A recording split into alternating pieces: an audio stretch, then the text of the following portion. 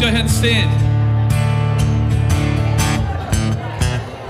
Go tell it on the mountain, over the hills and everywhere. Go tell it on the mountain, Jesus Christ is born.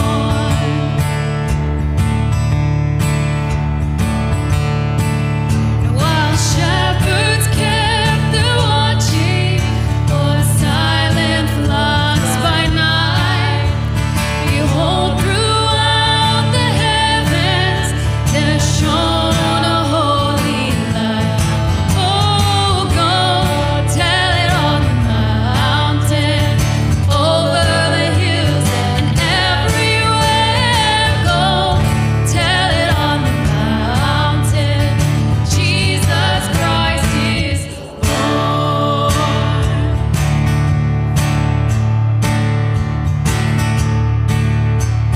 Shepherds feared and trembled when low above the earth rang out the angel chorus that hailed the Savior's birth. Oh, go tell it on the mountain, over the hills and everywhere. Go tell it on the mountain that Jesus Christ is born.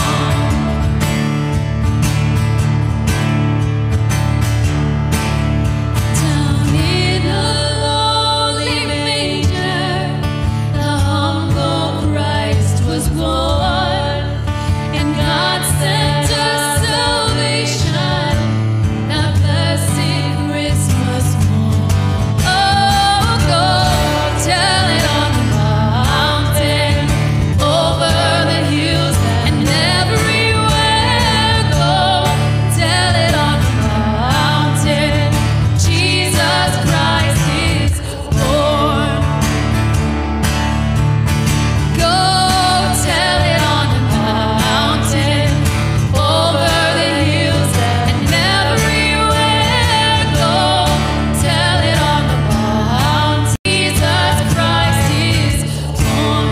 That Jesus Christ is born. That Jesus Christ is born.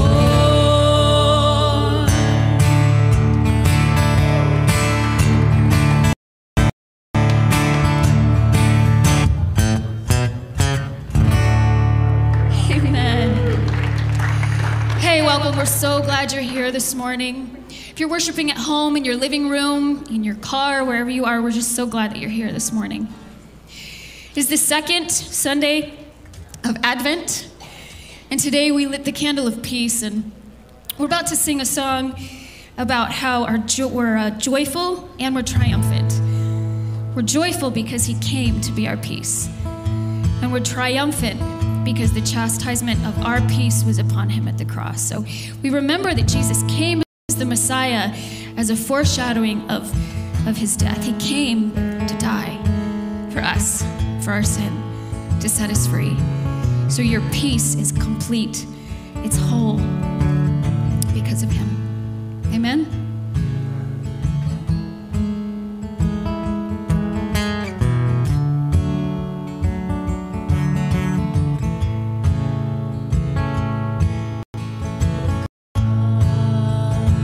All ye faithful, joyful and triumphant, O come ye,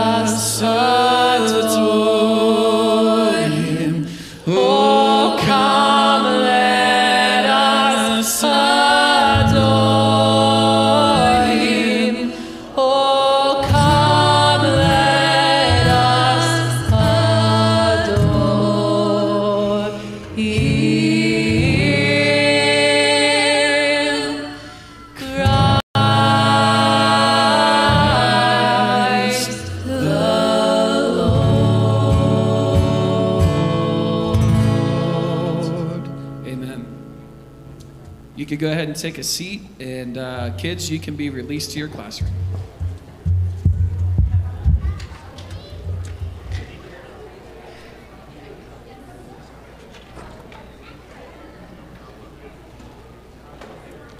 Good morning, Linworth. How are we doing today? Fantastico? Okay, I love it. Good, good. Well, once again, good morning. My name is Rich, and I'm the family pastor here. And I want to say good morning also to those of you that are listening online. And we're glad that you could join us. And if this is your first time here, we want to welcome you. And glad you are spending your Sunday morning with us. And we hope that you enjoy it and that you are able to connect with God. I want to invite everybody to grab a Connect card, okay? It's right in front of you, those little cards. You're wondering what those are for. Pull those up, especially if you are a first-time visitor. I'd love for you to go ahead and fill that out. And we have some boxes in the back that you can drop those in at the end of it. But if you could fill it out, mark it if you're a first-time visitor or not. We invite you to our Welcome Center. We have a gift bag for you there. We got a few things in there. We got a nice little coffee mug and some information about the church in there. So we invite you to send that or put that in there and then go ahead and pick up your gift.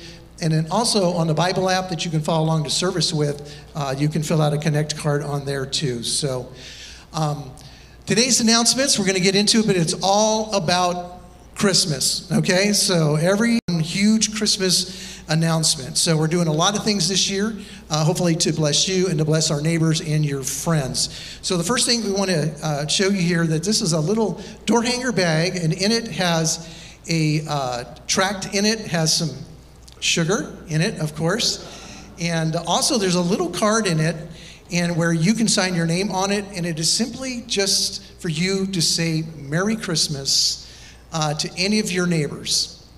And so we want to invite you to go around your neighborhood and go ahead and put those on the doors. And so there's not, it's kind of a little subtle in the sense if they read the tract, there's some information about Linworth Road Church if they're kind of curious and they want to check out and see what we're about. But it's really for you to say, hey neighbor, I love you. Hey neighbor, I know you're here and I just want to wish you a Merry Christmas. So what we're doing is we're inviting you to grab a handful of these. We have 1,000 of them. So go ahead and grab enough to maybe hit the houses around where you are. So that's our first thing. Next is a Christmas invite. So this is a personal invitation card. Unfortunately, only some of you got them here this morning. So we're going to have them for you on the way out on some tables as you exit. But this here, you can invite somebody to our Christmas Eve services, which are at... Very good. You guys got it. It's a lot different. Okay. It's a beautiful little card on information about what is going on. And then also on the back of it, too, they can text the word Christmas to a number here, and they'll get a response from us, and then also they'll get an automatic email which tells them some of the things that are going on for our service. So it's pretty cool. So we invite you to pick up a couple of these, invite your friends, neighbors, co-workers to church for our Christmas Eve service. All right, next up we have our giving tree, and if you noticed outside there's a tree with some tags on it. And these are some things that you can buy for. Let me go ahead and read it here for you. It's they're toys for personal care items for the Afghan refugees recently resettled in Columbus. You guys did so well last week that you took all the tags, we just want to thank you. So we have all new tags for you, so you can go ahead and grab these. And these are some gifts that you can get. The information, you can go ahead and read it on your app there. But you need to have those in here by December 12th. We want them unwrapped. And if you could put the tag with them, that would be really helpful for us. So, and any more questions, the information is in the Bible app for you. And then finally, we do this almost every year for Christmas. I don't think we did it last year, but we used to have coffee beans that we are selling. And these here, let me go ahead and read this too. This coffee is grown in Honduras by a member of our sister church there, and it's purchased by Friendly Bean Coffee out of Kansas. They roast it, they package it, and they make it available to us. Now, The big thing about why we are selling this is that 50% of the proceeds here, they go to Casa Hogar Vida, which means house, home, life. And so this is a project in Honduras where it helps families that have been afflicted by AIDS. And so those profits go to them. They're great, easy Christmas gifts. You have like those 5 odd people you want to buy something for that you've been wondering what to do, how you're going to do it. You can walk out of here this morning and check all those boxes by just picking up some of this coffee. All right? So I think that's it. One final housekeeping item is that we started serving coffee, if you noticed that, and we just want to encourage you, because we got brand new carpet in here, to put a lid on it. Okay, guys? Just if you can. And so we appreciate that. I hate drinking coffee out of coffee cups with lids. So it's a sacrifice for me, and I hope you would sacrifice that by putting the lids on there. Okay, let's go ahead and invite up Nick here. We start a new series for Christmas. Well, good morning, everyone. It's good to see you here this morning. Hope you're having a good weekend so far. How are you guys doing Christmas shopping-wise? Anybody done yet? Nice. Anybody not started yet? All right, there's the truth. Well, hey, it looks like today's going to be a nice day, so maybe you can get out there today. Well, as Rich said, we are kicking off a new 3-week Christmas series today entitled Hope Has a Name. And in this series, we're going to be looking at some of the names or the titles that are given to Jesus specifically in Isaiah chapter 9. Now, I don't know about you, but I would say for me, for most of my life, I haven't really thought a lot about my own name. That is until recently, when I had this really weird experience where I changed my profile picture on Facebook. And I'm not on social media all that much, so it'd been a long time since I'd posted anything or changed anything. And so apparently one of my sister-in-laws saw it and really liked the picture that I posted. And so it was this one of a recent one of Faith and I when we were out in Colorado a couple months ago. And so for whatever reason, she wanted to show this picture to her husband. And so she gets on Facebook and she searches my name. And in doing so, it pulls up several other Nick Carruthers, all living in Ohio. And out of this list, 2 of them had as their profile picture selfies of them with no shirts on. And it was like kind of that classic one where like you can tell they're staring at a mirror and they got the phone down here and their head's cut off and it's just like from the neck to the to the waistline. Now, guys, I don't know if any of you have that as your profile picture, but let me just say, as one of your pastors, maybe you should change that, right? Like I don't care how good the abs are. It's just not a good look. Another one of them had a picture of him sort of lounging on a couch, it looked like, and he's just flipping off the camera. Like just flipping at the bird, and it's like, I don't even, what is the point of that? And then in the midst of that list, there's a picture of me and Faith, and we're standing in front of the Garden of the Gods just smiling, and that's, and so what I realized in that moment is number one, my name's not all that unique. In fact, there's a lot of us living here in Ohio, and apparently we're not well. And so again, it was kind of an interesting moment. Now, when it comes to the topic of names, it seems to me that there are maybe 2 types of people. There are those that take a lot of time and energy and are very intentional about the names that they choose. And so when it comes to naming a child or maybe even a pet or something like that, they look for names that have a lot of meaning or that are special to them because of, let's say, an association with a family member or someone like that. And so again, for this type of person, names are super important. They take it very seriously. But in contrast to that, it seems like there are others out there who are like, you know what? Yeah, we were driving to the hospital and the name popped in my head and it was like, hey, it sounds good. It rhymes with our last name, or it flows well, or something like that. And so again, there's kind of 2 different ways to approach it. Maybe you're more like my wife and I, where we're somewhere in the middle of those 2 extremes. For example, when it came to naming our 2 boys, we chose for them, we named them after some well-known missionaries from the past. And so our oldest is Hudson Taylor, named after the missionary who went to China in the 1800s. And then our youngest, one of the twins, his name is Henry Martin, and he too is named after a well-known British missionary who went to India. And so obviously those names were intentional, they have significance and meaning to us. However, though, when it came to naming our girls, we just picked their first name simply because we liked them and we thought they sounded good. And so we have a Miriam and we have a Mabel. We did, however, with their middle names, pick names that were named after family members. And so, again, Faith and I were somewhere in the middle when it came to naming our kids. We were looking at names that were really significant and meaningful, and then we just picked some that we thought sounded good. Now, when it comes to the Christmas story and to the birth of Jesus, it is clear that all of the names that are given to him are very intentional. They're very meaningful, and they even tell us some things about who he is and what he came to do. For example, in Matthew chapter 1, we see the story where an angel shows up to Joseph in a dream, and he tells Joseph, look, Joseph, this baby inside of Mary is from the Holy Spirit. And therefore, Joseph, do not leave your wife, do not divorce her, but instead stay with her and actually name this baby Jesus. And you are to name him Jesus because he will save his people from their sins. Now, apparently, the name Jesus was a fairly common name in the first century. And the reason for that is because Jesus is the Greek form of the Hebrew name Joshua. And if you know your Old Testament well, you'll know that that name was a very significant name to the Hebrew people. In fact, the name Jesus or Joshua means Yahweh saves, which is why the angel says what he does there to Joseph in that dream. Now, as you look at the entire Bible, both Old and New Testament, what you see is that there are actually quite a few different names or titles that are given to Jesus. In fact, some Bible scholars have identified as many as 50 different names or titles for him. And all of them speak of and describe who he is and what he came to do.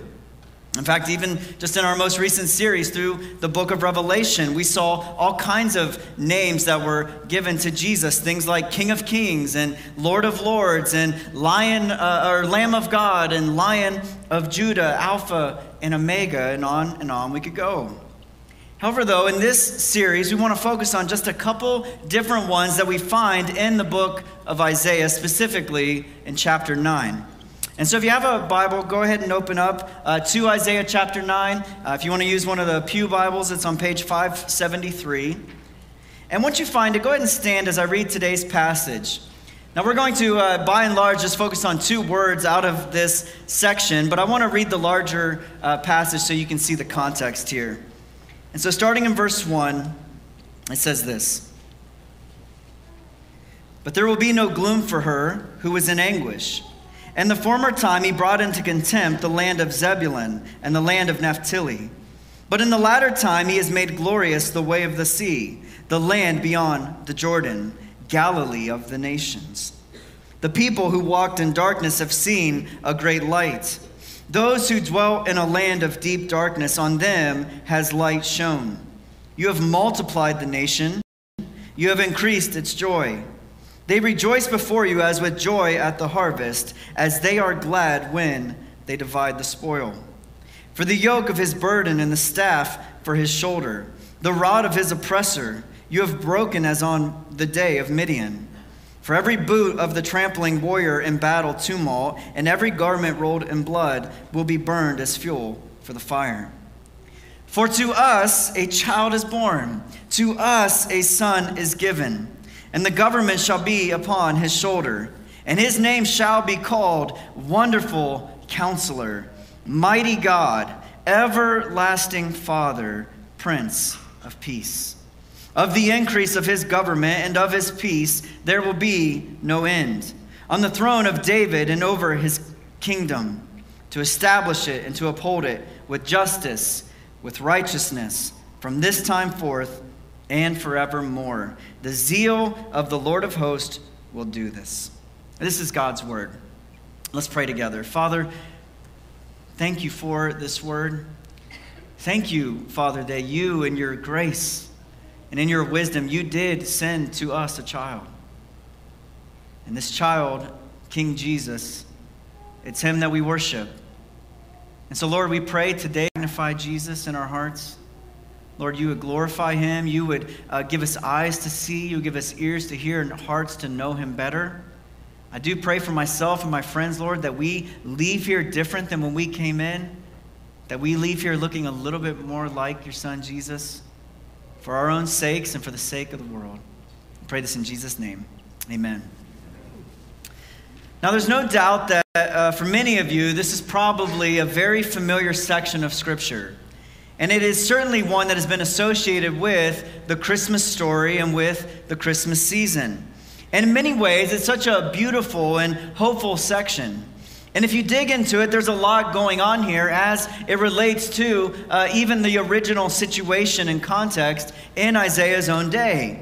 But even with that said, there's no doubt that this passage is predicting and is describing for us the coming Messiah, the King, the anointed one, the one that will reign forever and ever and who will sit on the throne of David, as it says there in verse 7.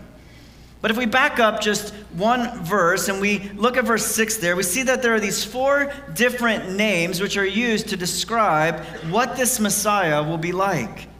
Again, it says there, his name shall be called Wonderful Counselor, Mighty God, Everlasting Father, Prince of Peace. And so this morning we want to focus on that first name there that's used to describe the Messiah, and that is Wonderful Counselor. And the question that I want to try to answer this morning is this: how does Jesus, the Wonderful Counselor, practically counsel us? And so as I thought about that question this week, I thought of 3 specific and practical ways that I think Jesus does this. And so let me share those with you, and then I'll unpack each one. I think the first way that we see Jesus counsel us is through his saints. A second way that Jesus counsels us is through his scriptures. And then a third way that we'll look at that Jesus counsels us is through his Spirit. And so starting with the first one here, Jesus counsels us through his saints. Now, depending on how you grew up, perhaps if you grew up Catholic or maybe even Eastern Orthodox, you might hear that word saints and think of something very specific. But actually, in the Bible, we see the New Testament authors use the word saints to describe the people of God. In other words, the Bible uses the word saints to describe all followers of Jesus. For example, in Philippians chapter 1, Paul begins that letter by addressing the church at Philippi, and here's what he says. He says, Paul and Timothy serve us to all the saints in Christ Jesus who are at Philippi with the overseers and the deacons. And so again, what we see here is that in the New Testament, the word saints refers to all Christians, to those who are a part of the church. It's not just some term reserved for those super Christians or those varsity level believers. No, it's for all Christians. All believers are saints. And so how does Jesus, through his church or through his saints, counsel us? Well, first off, the Bible makes it clear that we need others in order to live healthy and wise lives. For example, Proverbs 12:15 says, "The way of a fool seems right in his own eyes, but a wise man listens to advice." Proverbs 14:12 says it this way, "There's a way that seems right to a man, but its end is the way of death," or to death. And so what we see here is that you and I, we need each other. And we need others to counsel us in order to live wisely. When we rely on ourselves or look to ourselves as the source for wisdom and instruction, we not only end up being foolish, but according to that second proverb there that we just looked at, it can actually lead to our own destruction or even death. Again, this idea and this theme is all over the book of Proverbs. Proverbs 11:14 says, "Where there is no guidance, a people falls, but in an abundance of counselors there is safety." Proverbs 15:22 says, "Without counsel plans fail, but with many advisors they succeed."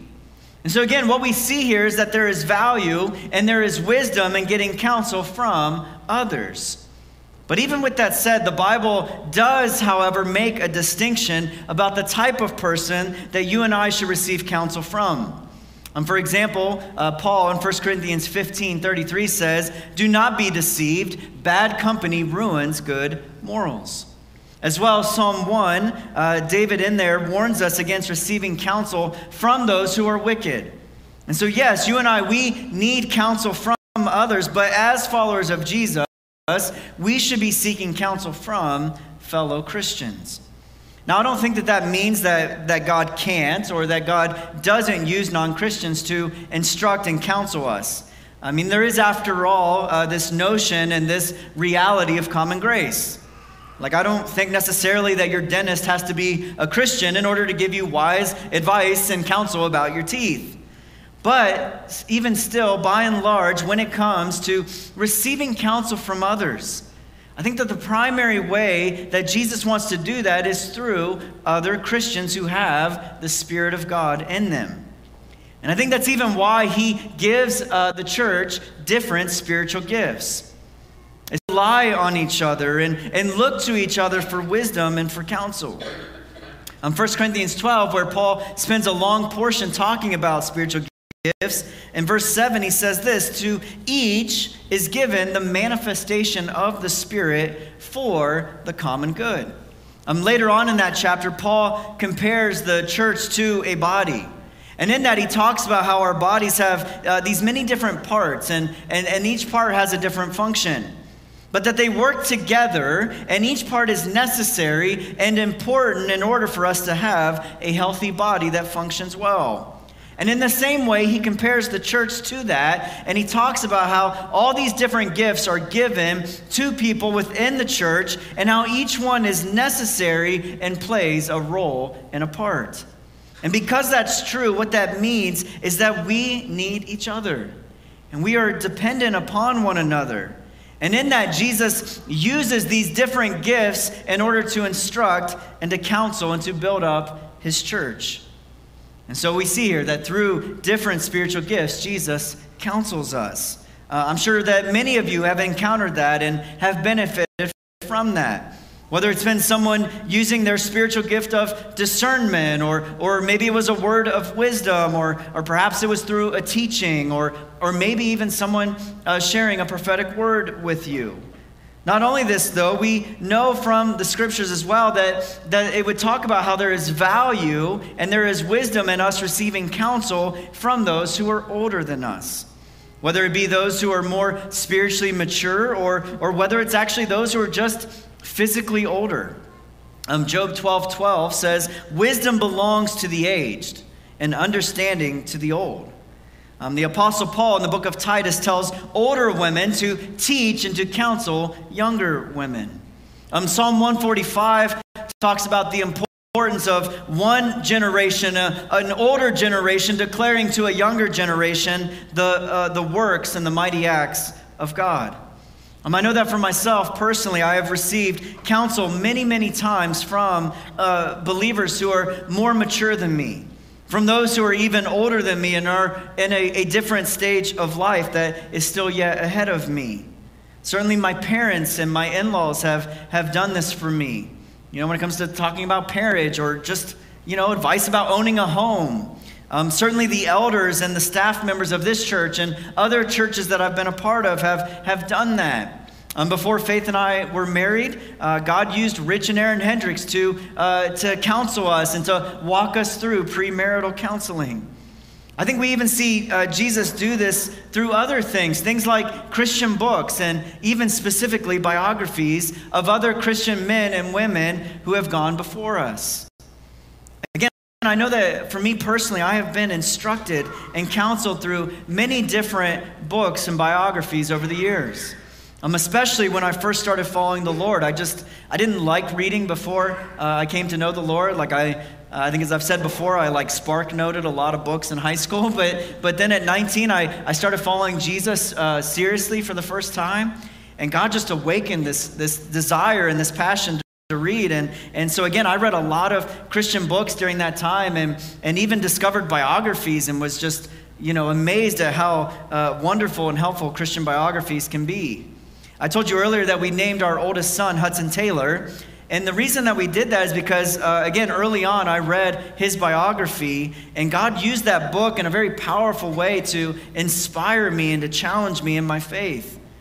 In fact, it's a book that I've read a couple different times, and I'm sure I'll read it again at some point in my life. I think about maybe the second time I was reading through the book, I came across this really interesting section in the biography. And in it, there's this part where Hudson Taylor is really struggling in his life and in his faith specifically. And he's having trouble just figuring out what it looks like to follow Jesus and to be a man of faith. And so he's actually pretty tempted to give up at this point. And at the time, I too was going through a challenging Lord. And so I was very engaged and interested in this section, like, how's this going to turn out? Even though I'd read the book before, I knew how it turned out. But it was like, again, this part captured me. I'm like, wow, like these rock star people like Hudson Taylor struggle in their faith. Like, it's so relatable, right? And so I'm reading in this chapter, and in it he mentions that he ends up getting this letter from a friend. And the letter has a really profound impact on him. And here's how Hudson Taylor describes it. He says, when my agony of soul was at its height, a sentence in a letter from dear McCarthy was used to remove the scales from my eyes. And the Spirit of God revealed to me the truth of our oneness with Jesus as I had never known it before. And here's the sentence that his friend sent him. But how to get faith strengthened, not by striving after faith, but by resting on the faithful one. As I read, I saw it all. If we believe not, he abideth faithful. I looked to Jesus and I saw, and when I saw, oh, how joy flowed, that he had said, I will never leave thee. Ah, there is rest, I thought. I have striven in vain to rest in him. I'll strive no more. For has not he promised to abide with me, never to leave me, never to fail me, and he never will. Get this, here's Hudson Taylor. He's really struggling in his faith, and a wiser, more mature friend comes along and writes him a letter. And in that letter, there's this one sentence that just totally captures Taylor and helps him to see the truth. And it was used by the Spirit of God. And as a result, it really frees him and helps him to keep on going in his faith and even to continue his work as a missionary over in China. And so here I am, over 100 and some years later, and I'm struggling with practically this same idea. And now I'm reading this book, a book that I've read before, but this time I read it, and God uses that same wisdom and counsel from this guy named McCarthy that I have no idea who he is, and yet God uses it to help me as well. How amazing is that? Jesus really is our wonderful counselor. And one of the primary ways that I think he seeks to counsel us is through his church, through other saints. And what's amazing about that, as I just pointed out, is that he can even use dead ones, right? Like ones that you and I have never met, that we won't meet until we see them in glory. And I'll get to find this McCarthy guy and I'll be like, look, you don't know me? I lived in I was born in 84 and all of that. But thank you for writing that sentence. And thank you, Hudson Taylor, for living the life that you did. Let's move on to the second way, though, that Jesus counsels us. The wonderful counsel counsels us through his scriptures. 2 Timothy 3:16, very well-known verse, but it says this: all scripture is breathed out by God and is profitable for teaching, for reproof, for correction, for training in righteousness, that the man or woman of God may be complete, equipped for every good work. Hebrews 4:12, another well-known verse, says it this way: for the word of God is living and active, sharper than any two-edged sword, piercing to the division of soul and spirit, of joints and of marrow, and discerning the thoughts and the intentions of the heart. So what we see here is that the Word of God has this amazing ability to confront us, to correct us, to rebuke us. It can even expose our intentions and our bad motivations. However, though, if we allow it, it also, and if we yield ourselves to it and submit ourselves to it, it also has this amazing ability to teach us and instruct us and mature in our faith. And so because of that, if you and I are not regularly in this word, if we're not submitting ourselves to it, then we are missing out on the wisdom and the counsel of Jesus. Earlier I mentioned Psalm 1. And I talked about how in that psalm it warns us about receiving counsel from those who are wicked, and how even being in their presence can affect and shape us. But if you keep on reading the psalm, it actually tells us not only what we should not do, but it goes on to tell us what we should do instead. Here's what it says, Psalm 1. Blessed is the man who walks not in the counsel of the wicked, nor stands in the way of sinners, nor sits in the seat of scoffers. But his delight is in the law of the Lord, and on his law he meditates day and night. He is like a tree planted by streams of water that yields its fruit in its season, and its leaf does not wither. In all that he does, he prospers. Very similar to this, God tells Joshua in Joshua chapter 1, he says this in verse 8, this book of the law shall not depart from your mouth, but you shall meditate on it day and night, so that you may be careful to do according to all that is written in it. For then you will make your way prosperous, and then you will have good success. You see, as you and I, as we meditate upon and saturate ourselves in the Word of God, there is this transaction that takes place. And in that we meet Jesus, the person of Jesus, the one that John 1 would say was the Word that took on flesh, and he begins to show us. And in that process, we are given wisdom and discernment. The Word, it encourages us and exhorts us. And because of that, when we saturate ourselves in the Word of God, when a man or a woman does that and lives their life according to this book, we will in the end be prosperous and successful. Now, that prosperity and that success might not look like how the world defines those terms. In fact, it could look very different from how the world defines those terms. But according to God's standards, you and I will have a successful and prosperous life if we live by this book. It's kind of a cheesy quote, and personally, I love Bibles, and I have many different ones. This one is kind of a newer one, and so don't judge me. Only God can judge me. But I really like that famous Charles Spurgeon quote when he said this. He said, "A Bible that's falling apart usually belongs to someone who isn't." And so is that you? Are you in this book regularly? Do you meditate and think about it often? If not, I just want to encourage you. I think one of the keys to living in this book and to believing in this book, and this is something I've told you many times before, is that you and I have to know and we have to believe that God's word and God's commands are for our good. Right? Like if you think like God is just, this bully up in heaven who just issues out commands because he wants to show how powerful he is, he wants to control us, then I think you're going to want to stay away from this book. But no, his laws and his commands are there to protect us and to guide us and even to bless us. And if you and I, if we truly get that and if we believe that, we will love this book. We will honor this book. And we will read it every day and obey it. Earlier this week, I was just reading in the book of Isaiah myself. And in chapter 48, I ran across this verse that I'm sure I've read before, but I had never, it just really, the Holy Spirit really caused it to stick out. And here's what God says in verse 17 of chapter 48. He says, "I am the Lord your God, who teaches you what is best for you, who directs you in the way that you should go. If only you had paid attention to my commands, your peace would have been like a river, your well-being like the waves of the sea. Your descendants would have been like the sand, your children like its numberless grains. Their name would never be blotted out nor destroyed from before me." See, in that passage, God is begging Israel, listen to me. I love you. My words and my commands are there for your good. They're there to guide you. They're there to lead you into the way of peace. You see, again, Jesus, his love and his grace, through that he counsels us in his word.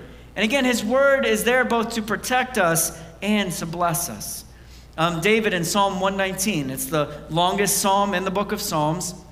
And it's essentially like a love letter to the Word of God. And it's because over and over again, he talks about the beauty and the benefits of obeying and living out the Word.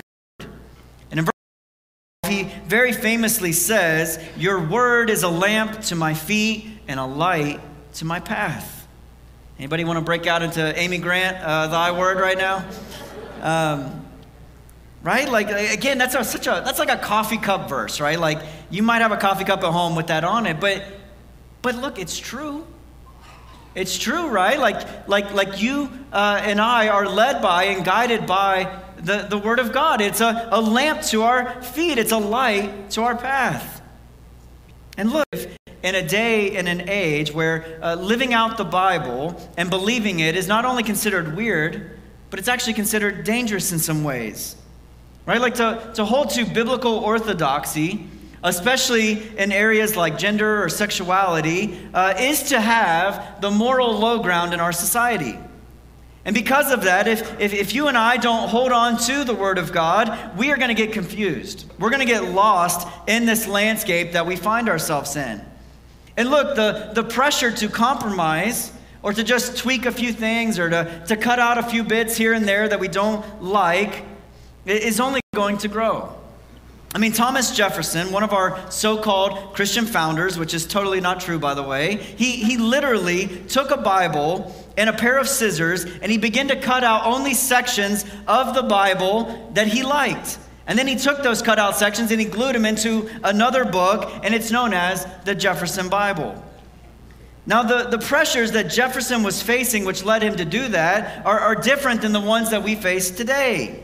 Right? Like his were around miracles and the supernatural and the resurrection. Like he didn't buy into any of that stuff. It was considered foolishness. Whereas ours today would be more around things like sexuality or the exclusiveness of Christ for salvation. Things that our culture has deemed as inappropriate or even hateful. And yet as followers of Jesus, we are called to accept and to obey all of this book. Not just the parts that we like or that are convenient. Tim Keller, in his short little book called Hidden Christmas, he said it this way. He said, in many non-Western countries, a profession of Christian faith can be dangerous to your very life. There is, as of yet, little physical persecution of Christians in Western countries, but there is increasingly ridicule and contempt for those holding to historic Christian beliefs. All of this takes courage to face. When you come to Christ, you must drop your conditions. You have to give up your right to say, I will obey if, or I will do this if. As soon as you say, I will obey you if, that is not obedience at all. You are saying, you are my advisor, not my Lord. You're saying, I will be happy to take your recommendations, and I might even do some of them. No, if you want Jesus with you, you have to give up your right to self-determination. Self-denial is an act of rebellion against our late modern culture of self-assertion. But this is what we are called to, nothing less. Jesus, in John chapter 14 at the Last Supper, he stated it this way. He said, if anyone loves me, he will keep my word, and my Father will love him and will come to him and make our home with him. Whoever does not love me does not keep my words. And the word that you hear is not mine, but the Father who sent me. What we see here in these couple of verses is that there's this connection between loving Jesus and obeying his word. And the result in doing so is not only wisdom and protection and guidance, but it's also intimacy. Right? Like it says there in that passage that Jesus says, if you keep my word, I and the Father will come to you and we will make our home with you. How amazing is that? What an amazing picture. And really this idea here brings us to the last way that Jesus counsels us, and that is through his Spirit. You see, I quoted just a minute ago, John 14:23, but just a couple verses before that, Jesus said this. He said, if you love me, you will keep my commandments. And I will ask the Father, and he will give you another helper to be with you forever, even the Spirit of truth, whom the world cannot receive, because it neither sees him nor knows him. You know him, for he dwells with you and will be in you. Jesus continues to elaborate on this theme of the helper. And in verse 25, he says, "These things I have spoken to you while I am still with you. But the helper, the Holy Spirit, whom the Father will send in my name, he will teach you all things and bring to your remembrance all that I have said to you." Just 2 chapters later, this section from 14 to 16 is a long teaching section of Jesus at the Last Supper. But in John chapter 16, he comes back again to this theme around the Holy Spirit. And in chapter 16, verse 12, he says this, "I still have many things to say to you, but you cannot bear them now. When the Spirit of truth comes, he will guide you into all truth. For he will not speak on his own authority, but whatever he hears, he will speak, and he will declare to you the things that are to come. He will glorify me, for he will take what is mine, and he will declare it to you. All that the Father has is mine. Therefore I said, he will take what is mine and declare it to you." And so here we have Jesus. It's right before he goes to the cross. And one of the main things that's on his heart and is on his mind is that he wants to know that even though he is going away, he will not abandon them. He will not leave them alone. No, instead, he is going to send the Holy Spirit, the Spirit of truth. And the Spirit is going to dwell not just among them or around them, but he's actually going to live inside of them. And because the Holy Spirit lives and dwells inside of us, he is able to speak and to counsel us. And he can do that through others. He can do that, as we talked about, with spiritual gifts that coming through others. He can obviously do that through the scriptures by highlighting and illuminating a passage and helping us understand a passage better. He can even do this directly through speaking a word into our hearts and our minds, by giving us a dream or a vision or something like that. Certainly when we read the book of Acts, we see the Spirit was constantly counseling and guiding the early church. Again, it's all over the place, but let me just share a couple examples. In Acts 8, we see the Spirit go to Philip and tell him to run up to this chariot and explain the gospel to the Ethiopian eunuch. We see it in the very next chapter, in chapter 9, with Ananias. The Spirit tells him to go to Saul, who would become the Apostle Paul, and to help be a part of leading him to Jesus.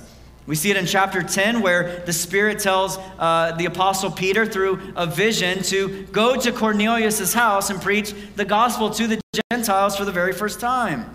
We see it in Acts 13, when the Holy Spirit tells the church at Antioch to set apart Paul and Barnabas in order to send them out as missionaries. Certainly we see all throughout Paul's missionary journeys the Holy Spirit guiding him and leading him. For example, in Acts 16, he has this what's known as the Macedonian call, this vision of a man begging Paul to come to the area of Macedonia.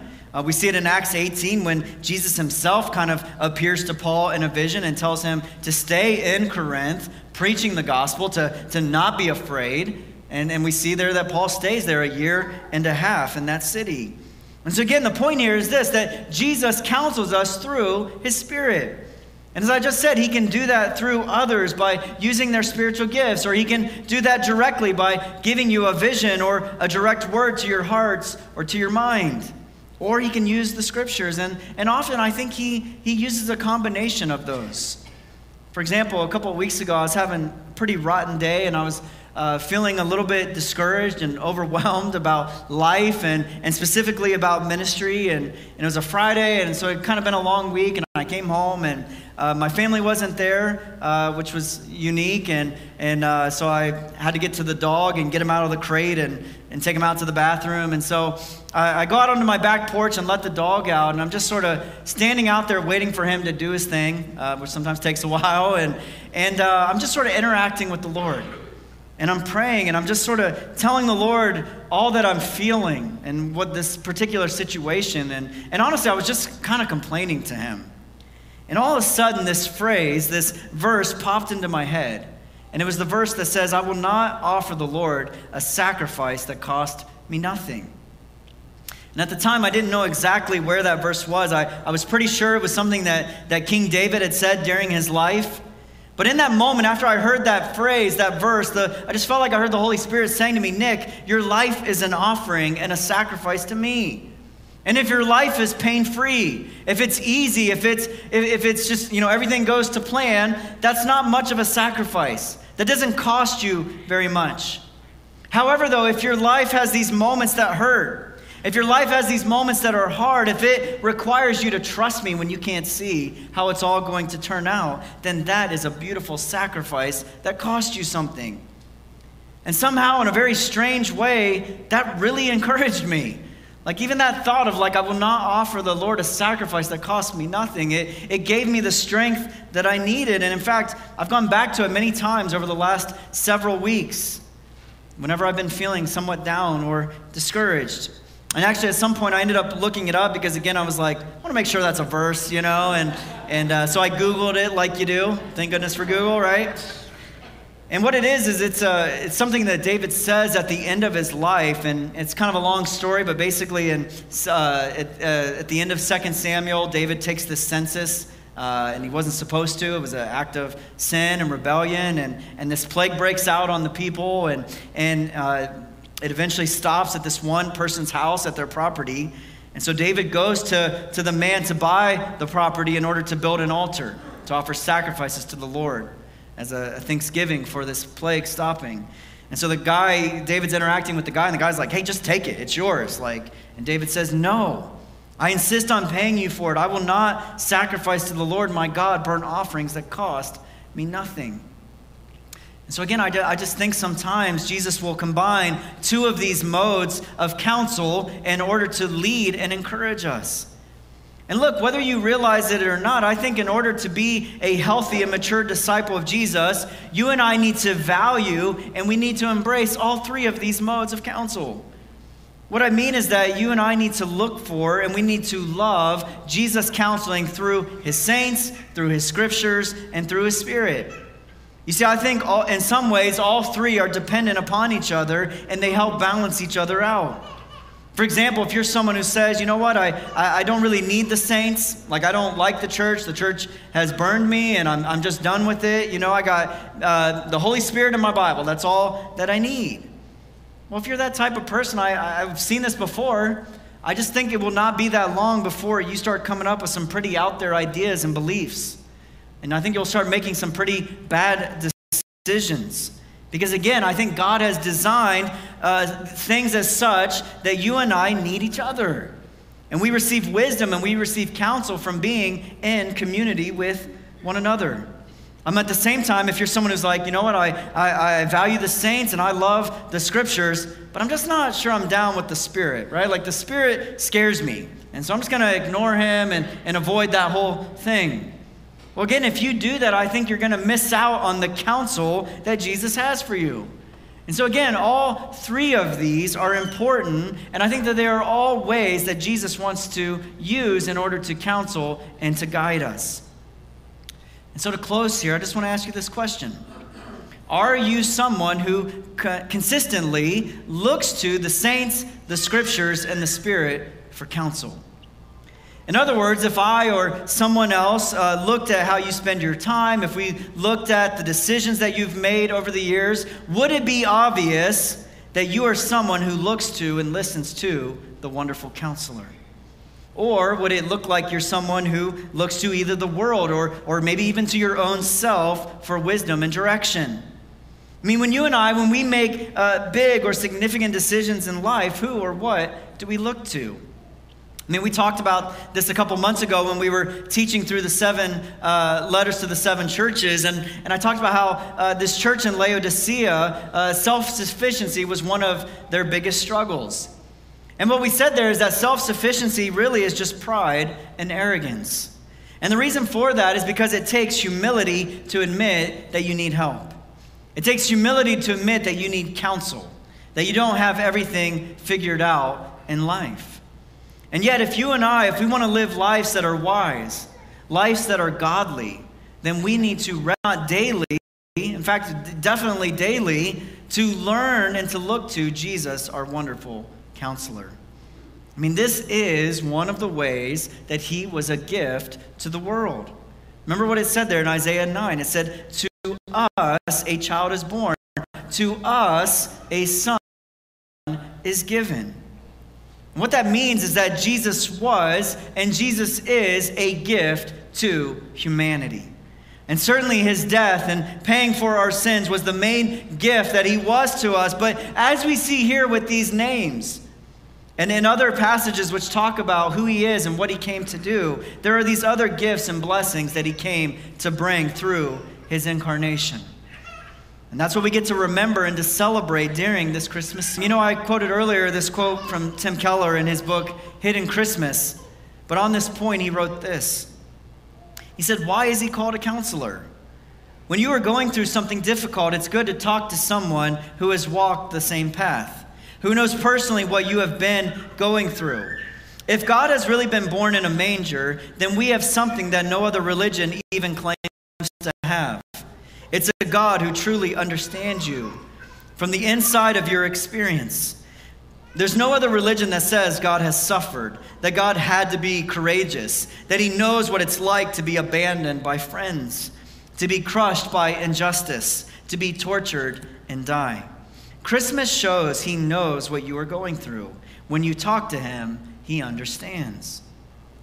See, Jesus is qualified to be the wonderful counselor because in the book of Hebrews, he is that great high priest. He is the one who can empathize with our weakness. Because again, he took on human flesh, he came to this earth, and he lived, he suffered, and he has been tempted in every way that, as you and I have, and yet he was without sin. And so friends, I just want to encourage you to not miss out on this privilege and this relationship that you and I can and should have with the wonderful counselor. Worship team, you can come on up now. In a minute, we're going to continue to sing and to worship. But before we do, I want us to remember and to celebrate the Lord's Supper together. You know, one of my favorite Christmas songs is actually an original Christmas song by this group called Shane and Shane. And the song's called He Was Born to Die, which is kind of an odd Christmas song, right? But it's so true. And here's what the opening verse says. When the babe was born in a manger on the hay, God saw a veil torn. He saw Good Friday. He was born to die. And then the last verse says this. We came here today to celebrate his birth. But let us not forget why Jesus came to earth. He was born to die. And so even during this wonderful time of the year, a time to celebrate and to rejoice in Jesus' birth, in the incarnation, let us not forget why he came. He came on a rescue mission. And that's what the Lord's Supper reminds us of. And so let us take together now the bread, which represents his body, which was beaten and broken for us. And so let's take the bread together.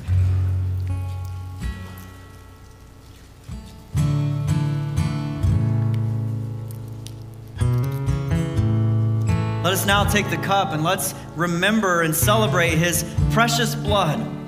That blood that makes us white as snow, that allows us to stand in his presence. Let's take the blood, or the cup. Let's pray. Jesus, thank you for your words this morning. Thank you, Lord, that you are the wonderful counselor. God, we need your help. Jesus, you told your disciples that apart from you, they could do nothing. And Lord, we agree with that. And so, wonderful counselor, will you come? Will you counsel us? Will you use your saints? Will you use your scriptures? Will you use your spirit? Lord, I just want to pray for my friends. If there's anyone here today, Lord, who's going through something difficult in life, Lord, whether they're just confused about a decision they should make, or Lord, whether their soul is just in tumult, whether they're just in distress, Lord. Maybe they're grieving something, or maybe they've been betrayed, or whatever it is, Lord. I pray right now in this moment, Lord, as we sing, Lord, and as we make space at the end of the service to pray for each other, I pray that you would come and you would meet us in that place. and you would counsel us, and you would lead us into all wisdom and truth. We pray this in Jesus' name. Amen.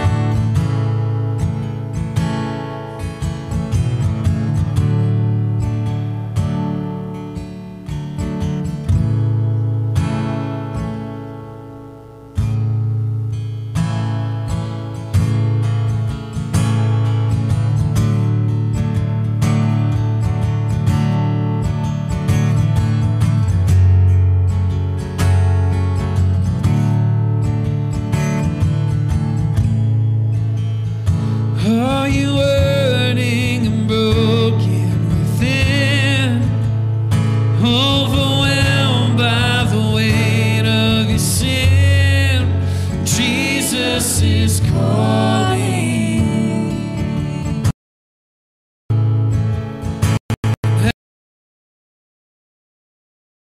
And of yourself, do you thirst for a drink from the well?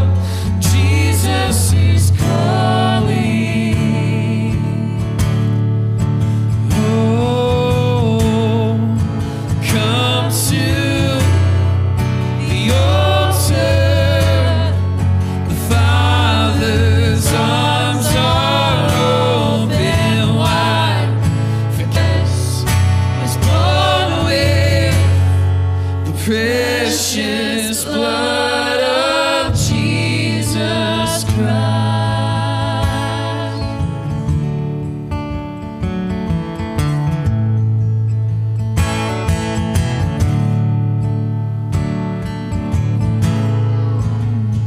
Leave behind your regrets and mistakes.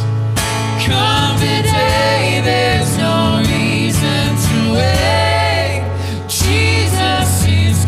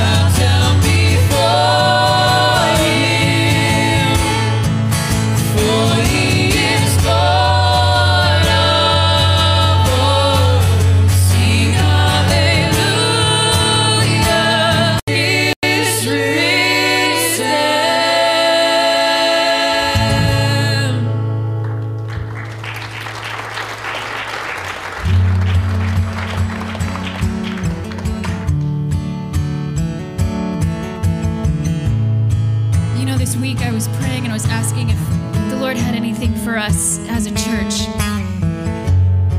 And I heard him say two things.